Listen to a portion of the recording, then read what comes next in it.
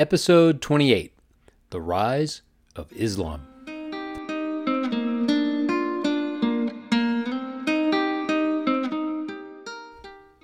Hi, my name is Clayton Mills. Welcome to A Short Walk Through Our Long History, a podcast where we look at the events of history and we try to see how those events shaped our modern world. So, Europe was reeling from the volcanic winter of 536 and then the subsequent Plague of Justinian in 541, and it was just beginning to descend into the Dark Ages. But nearby, in the Arabian Peninsula, things were just about to get really busy. In AD 570, in the small desert town of Mecca, a boy was born into the Arab tribe of Quraysh, the tribe that controlled Mecca. This boy was named Muhammad ibn Abdullah, which means Muhammad, the son of Abdullah.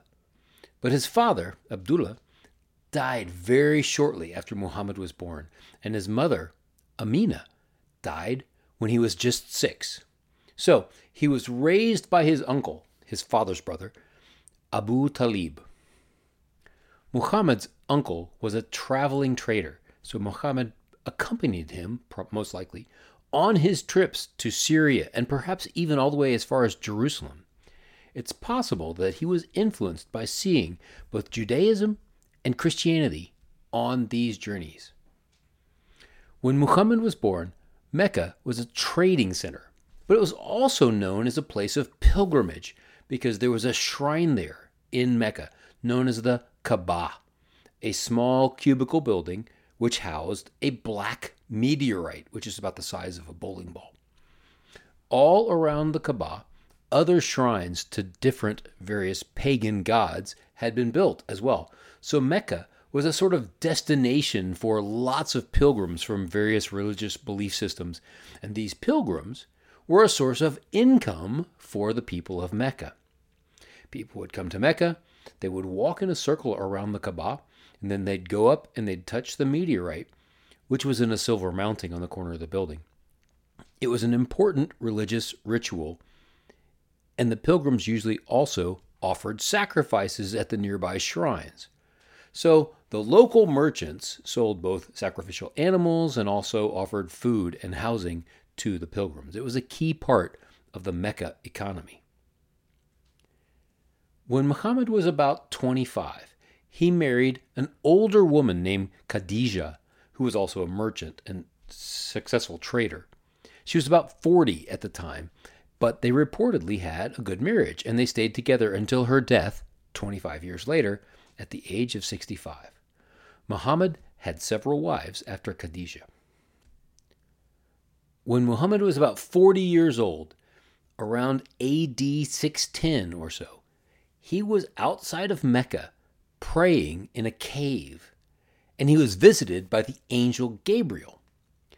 Gabriel showed Muhammad some writing on a scroll and told him to read, but Muhammad said, "I cannot read." So the angel squeezed Muhammad's chest 3 times, and then he was able to read the scroll. According to Muslim tradition, the first verses that were revealed to Muhammad were, "Read in the name of your Lord who created man from a clinging substance. Read, your Lord is most generous. He who taught by the pen taught man that which he knew not." Over the next few years, Muhammad was given more and more of these revelations, and his followers wrote them down as he recited them to them. These revelations became the Quran, the holy book of Islam. Muhammad recited the revelations first to Khadijah, his wife, and she became his first follower. Then more of his clan followed as well. The revelations emphasized that Allah, which is the Arabic word for God, is one God, not many, and that He is the Creator, and that He's going to judge mankind for his misdeeds. Much of the Quran is taken up with explaining what pleases Allah and what does not. One of the things that pleases Allah is submission, which in Arabic is Islam. So the name of the religion, Islam, means submission. And this was one of the early teachings of Muhammad, that everyone should submit to Allah and to his prophet. I should mention here also that people who follow Islam are usually called Muslims, which is a word that comes from the same root word in Arabic as Islam. Muslim basically means a person who is submitted to Allah. Islam means submission. Muslim means the person who's submitted. In about 613 or so, Muhammad began to publicly preach about his visions. But not everyone in Mecca was happy about this new prophet. Muhammad's message of submission and of a single creator God was a bit of a threat to the polytheistic economy and the shrines all over Mecca, and a threat to the pilgrim economy that fed them. There was opposition even from his own tribe, because they were the ones who were responsible for the Kaaba. But despite this opposition, many more people converted to Islam. In 620, Muhammad is reported to have had a miraculous one-night journey, which is called the Isra, where he was taken by Gabriel to the farthest mosque, which may have been to the Temple Mount in Jerusalem. That's how it's been interpreted by Muslims for many, many years anyway. Anyway, from wherever he was taken, he then took a tour of heaven and of hell, and was then brought back to Mecca. Currently, the Muslim shrine, the Dome of the Rock, which is the gold-domed building which currently sits on top of the Temple Mount in Jerusalem, that shrine commemorates the place from which Muhammad was supposedly taken up into heaven for this vision. Now, other than this story, there's no actual evidence that the Temple Mount was the place where Muhammad was taken, but within 100 years of his night vision, the Muslims had conquered Jerusalem, and when they did, they almost immediately built a shrine and a mosque on the Temple Mount. So that mosque up there has been known as the Al-Aqsa, or the farthest mosque, for quite some time. Back in Mecca, though, trouble was brewing, and in June of 622, just 2 years after his night vision, Muhammad heard about a plot to kill him.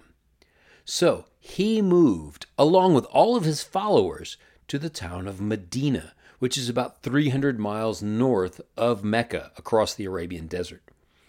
This evacuation is known as the Hijra, and it marks the beginning of the current Muslim calendar. The people of Medina, for their part, accepted Muhammad as a prophet and also as a leader. And in 624, Muhammad began to lead raids against caravans from Mecca. And this resulted in a war between Mecca and Medina. They battled back and forth for several years until 630, when Muhammad led an army that conquered Medina relatively bloodlessly. Most of Mecca at that point then converted to Islam, though this might have been in some cases at sword point. Muhammad then proceeded to destroy all of the shrines around the Kaaba and all of the idols, the images, and the statues. He left the Kaaba standing, and it became the point towards which all Muslims should pray when they pray to Allah. This prayer direction is known as Qibla, and in many buildings and hotels around the world, you will see in certain rooms a small circle on the ceiling of the room with a small green arrow on it, and that arrow points towards the Kaaba. So thus, if you're a Muslim staying in that room and it's time to pray, you should get on your knees and pray in the direction of Mecca and the Kaaba, which is revealed by this Qibla circle on the ceiling. Okay, so after conquering Mecca, Muhammad kept on conquering, capturing most of the west coast of, what's really the southwest coast of the Arabian Peninsula, and some of the far northeast coast as well. That's where currently the United Arab Emirates are. Some people in those places that were conquered willingly converted to Islam, and some were converted at the point of the sword. Islam was not really about individual conversion. It was really about having the whole town or the whole region convert wholesale. Through conversion and conquest, Muhammad united the tribes of all the Arabs throughout the Arabian Peninsula, who before had been scattered and disconnected. But together, they were a strong force. Islam thus spread at first in a way that was very, very different from how Christianity had spread 500 years earlier. Christianity spread in a sort of underground movement throughout the Roman Empire, and though it eventually reached Rome and the actual emperor, its original spread was not through conquering and then enforcing a new religion on an area. Instead, it was more about individuals converting and coming together in sort of a community. Islam, on the other hand, tended to conquer an area by force and then tell everyone in that area that they now needed to follow the ways of Islam and the developing Islamic law, and that law and obedience were then enforced by the sword if necessary. That being said, though, there were also a lot of voluntary converts. So during Muhammad's lifetime, Islam spread throughout the Arabian Peninsula. Muhammad died in Medina at the age of 62 or 63 in June of AD 632. He died in the house of one of his wives, Aisha, and apparently he died with his head in her lap. Her house was turned into a shrine, and Muhammad is buried there still. The Prophet's mosque in Medina has a green domed shrine built over his burial place.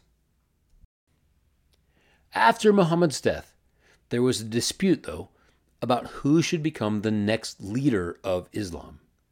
Some people supported Muhammad's friend Abu Bakr, and some supported Ali ibn Abi Talib, who was Muhammad's cousin and his son-in-law. He had married Muhammad's favorite daughter, Fatima. These two groups would never really reconcile, and those who followed Abu Bakr became the Sunni branch of Islam. Those who followed Ali became the Shia branch. Those who followed Abu Bakr named him the Caliph. That means successor. And from this point on, the area that the Muslims controlled and conquered began to be known as the Caliphate. It spread rapidly and aggressively because the early Muslims felt that they were on a holy mission. This is known as a jihad, to bring the whole world into submission to Allah, by force if necessary. Islam spread throughout the Arabian Peninsula, up into Persia, all throughout Syria and what had been Judea, into Egypt, then all the way across North Africa, and then across the Strait of Gibraltar and up into Spain. The Caliphate also captured much of Turkey, and to the east, it conquered most of Central Asia, all the way up to the borders of India. By AD 750, just a little bit more than 100 years after Muhammad's death, the Caliphate had conquered more land than Rome had conquered at its largest extent. It was quite a substantial empire. I should point out that most of this land that they conquered is still Muslim even today, and some of it is very serious about Islam and Islamic law, even up to this very point. So Islam took root in these places, and even today, 1,500 some odd years later, it is still the dominant religion in most of these places. Now, when Islam conquered Persia, it happened to do that right at a high point of Persian culture that we talked about last week, the golden age of the Sassanid Empire. There was already a culture of monotheism there due to its Zoroastrian roots, so Islam was actually adopted pretty easily in the Persian region. But Islam itself also absorbed a lot of the Persian influences, including its philosophy and its culture. So the Islam of Persia developed differently than the Islam of the Arabian Peninsula. Eventually, the Shia branch of Islam, that's those who had followed Ali rather than Abu Bakr and the caliphs, the Shias settled in Persia, and to this day, the people of Iran are mostly Shia Muslims, while the people of Saudi Arabia, Syria, Jordan, Palestine, Iraq, and Egypt are mostly Sunni. they followed Abu Bakr. There are some other branches of Islam as well, but Sunni and Shia are the big two. And they still really don't like each other, which does explain some of the fighting that goes on in the Middle East. The Islamic Caliphate of the 600s and 700s was actually a high point of culture, art, architecture, science, math, and learning. A great deal of literature and philosophy from the ancient world was preserved by the Islamic scholars of this period. While Europe was struggling through the Dark Ages, Islam was having a golden age. Muslim architecture from this time is quite striking, with huge domes and arches and colorful mosaics, beautiful buildings. Islamic law forbids the creation of idols, so there's no image of famous Muslims like you can see in like ancient Christian icons, for example. Instead, in Islam, you see beautiful calligraphy, mostly of verses from the Quran. It was also during this period that our current system of numbers, which are known as Arabic numerals, was developed. If you've ever tried doing math with Roman numerals, you know how much better Arabic numerals are for even the most basic calculations. All right, just try adding 59 and 87 in Roman numerals. It's painful, right? The Muslim mathematicians also introduced the use of zero into math, which seems sort of obvious, but apparently before that, there was no numerical symbol for the answer to the question. If Julius has 4 watermelons, and the barbarians take 4 of them, how many watermelons does Julius have left? Well, the obvious answer is 0, but apparently this wasn't a figure that you could write down before Arabic numerals were invented. Okay, in Morocco, in northwest Africa, there was a tribe known as the Berbers, and they were also later known throughout Europe as the Moors, and they had converted to Islam. And it was this tribe that brought Islam up into Europe, into Spain. They actually conquered nearly all of Spain, and they were working their way up into France when they ran into a Frankish king with one of the all-time great nicknames, Charles the Hammer.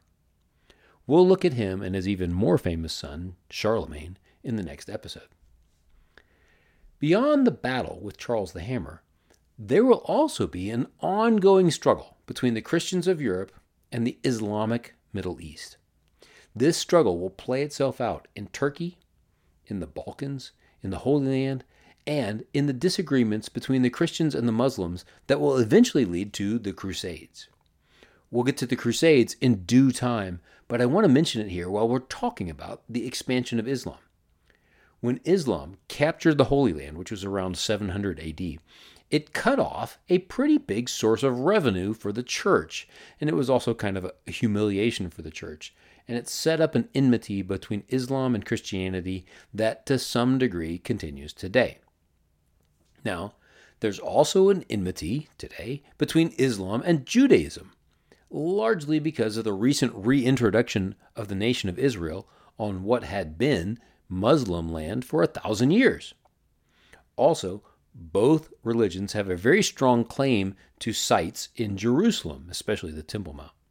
So Islam generally has a beef with both of the other monotheistic religious groups, Christianity and Judaism. And that's a bit odd because the Quran actually does mention in a few places the people of the book, referring to those people who believe in the Bible, both Jews and Christians. And it enjoins Muslims to treat those people with respect. The Quran also mentions Jesus and gives him status as an important prophet like Moses or Elijah. They're also mentioned. But all three of these groups had a competing interest in the Holy Land ever since the Caliphate conquered it in the early 700s. But it's not just a competition over the Holy Land and the important holy sites there. There's also an ideological competition. All three religions, Islam, Judaism, and Christianity, see themselves as the only right and true way, and they see everyone else as wrong or deceived in some way. Each religion sees the other two religions as unbelievers or infidels, not quite legitimate. They view each other's beliefs as not true.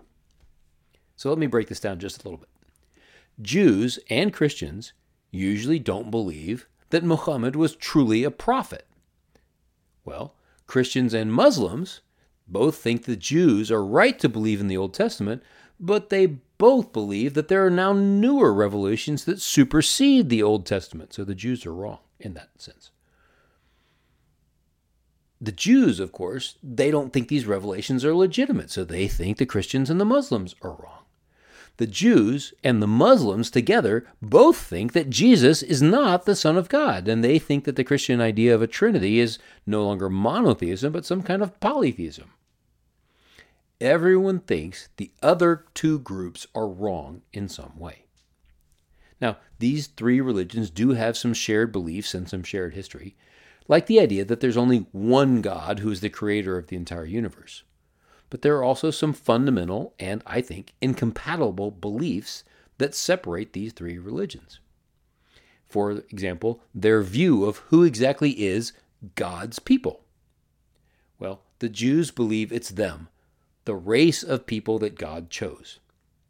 Christians, on the other hand, believe that God's people are the people who have chosen to follow Jesus as God's Son and their Savior. And Muslims, for their part, believe that God's people are those who are faithful to Muhammad's teachings in the Quran, and they follow the principles of Islam. My point is that the enmity is deep, both historically and philosophically. Despite some common roots, these three religions are never going to join forces, shake hands, and say, let's work together now. It's just not going to happen. It might be possible for them to peacefully coexist side by side in some parts of the world, and that has happened at many times in many places. But I really doubt they'll ever coexist peacefully in the Holy Land. There's just too many competing claims for the real estate, especially the Temple Mount in Jerusalem. The Dome with the Rock and the Al-Aqsa Mosque, which both sit on top of the Temple Mount, are together the third holiest place in Islam, after the Grand Mosque, which is built around the Kaaba, and the Mosque of the Prophet in Medina, where Muhammad is buried. But the Temple Mount is also clearly where the Jewish temple used to be, and where it should be rebuilt, if it's ever going to be rebuilt. I cannot see a way where the Muslims would give up the Temple Mount and the mosque and the shrine there and just let the Jews build a temple. And there's no way the Jews would want a temple and a Muslim mosque sitting on the Temple Mount. A huge war between the Jews and the Muslims is much more likely than them sharing that space. And, in fact, this is what has been happening off and on since 1948. At some point, when I get to the modern era, I want to revisit this conflict and what has gone on in Jerusalem since the founding of the nation of Israel in 1948. But that's a long way off, and before we get to that, we're going to have to take a look at the Crusades and how those laid the foundations of years of enmity between the Muslims and the Christians. But before we get to the Crusades, we have to go back to Europe and take a look at a brief spot of light in the Dark Ages. Next episode, we're going to France to look at Charles the Hammer and his son, Charles the Great, or, as he's more commonly known, Charlemagne.